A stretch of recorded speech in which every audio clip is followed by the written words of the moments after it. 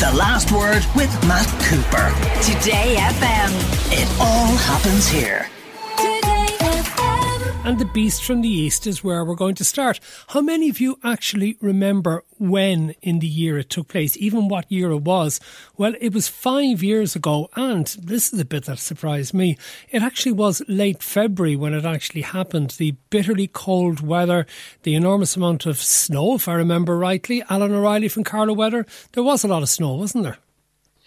There certainly was, Matt. Yeah, unfortunately, we had Storm Emma, which came up and met that cold air and dumped an awful lot of snow for especially eastern and southern parts. But there was a lot of snow back in 2018. There certainly was. And was it an unusual time of year to be getting it as well at the end of February? Yeah, well, funnily enough, February is often the month when we do see most of our snowfall. But getting that late into February...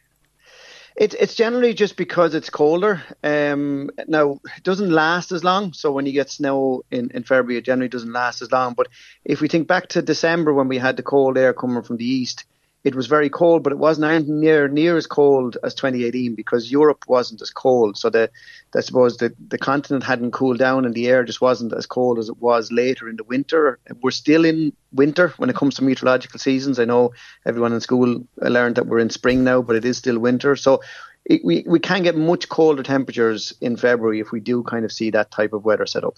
Now, what is the phenomenon that's underway at present, which has given rise to the speculation of having the sequel? It's called sudden stratospheric warming, which is basically when we get warming in the stratosphere, which is generally about 30 kilometres above us. So it's a long way up and it doesn't have any direct impact on the weather. So the warming doesn't cause us to see warmer weather. It does, though, however, possibly have an impact on what's called the jet stream, which a lot of people will be familiar with. And this is where it can impact our weather. But the first thing I have to say, Matt, is just because we're seeing a sudden stratospheric warming event coming next week does not mean we're going to see a beast from the east. It increases our chances of seeing cold weather, but it does not mean a beast from the east. So for all those people worrying about their heating bills, I wouldn't worry for now. That's the first thing to say. But what can happen is after the sudden stratospheric warming, the onset or the delay in the impact on our weather is generally about 2 to 3 weeks.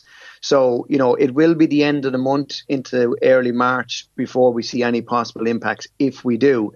And generally what can happen is it can cause the jet stream to buckle and introduce blocking weather into Scandinavia, North Atlantic, which means basically that the westerlies and the weather that we normally get from the west gets blocked out.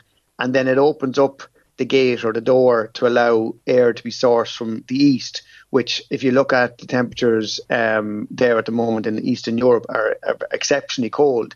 And that's what can cause that. But exactly where that high pressure sets up and the details of that, every time there's a sudden stratospheric warming, they vary in terms of if it has an impact and then what the impact is. So it's very far from certain the impacts. Yeah, I see the head of long-range forecasting at the UK Met Office has said there's a now over 80% chance of a major sudden stratospheric warming taking place. But from what you say is, okay, even if that was to take place, that doesn't then necessarily guarantee that you're going to get extremely cold weather or snow afterwards.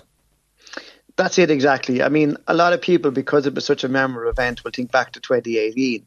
But however, we had sudden stratospheric warming in 2019 also, but it just didn't impact us. So people don't remember it. So it's not always the result that people are kind of maybe expecting. So it is very much wait and see for now. It does increase our chances, and it is March of many weathers. We call it that for a good reason. But it's something to keep an eye on for the moment, not something to worry about. Thank you very much, Alan O'Reilly from Carlow Weather, for joining us here on The Last Word of Today FM. The Last Word with Matt Cooper. Weekdays from 4:30. Today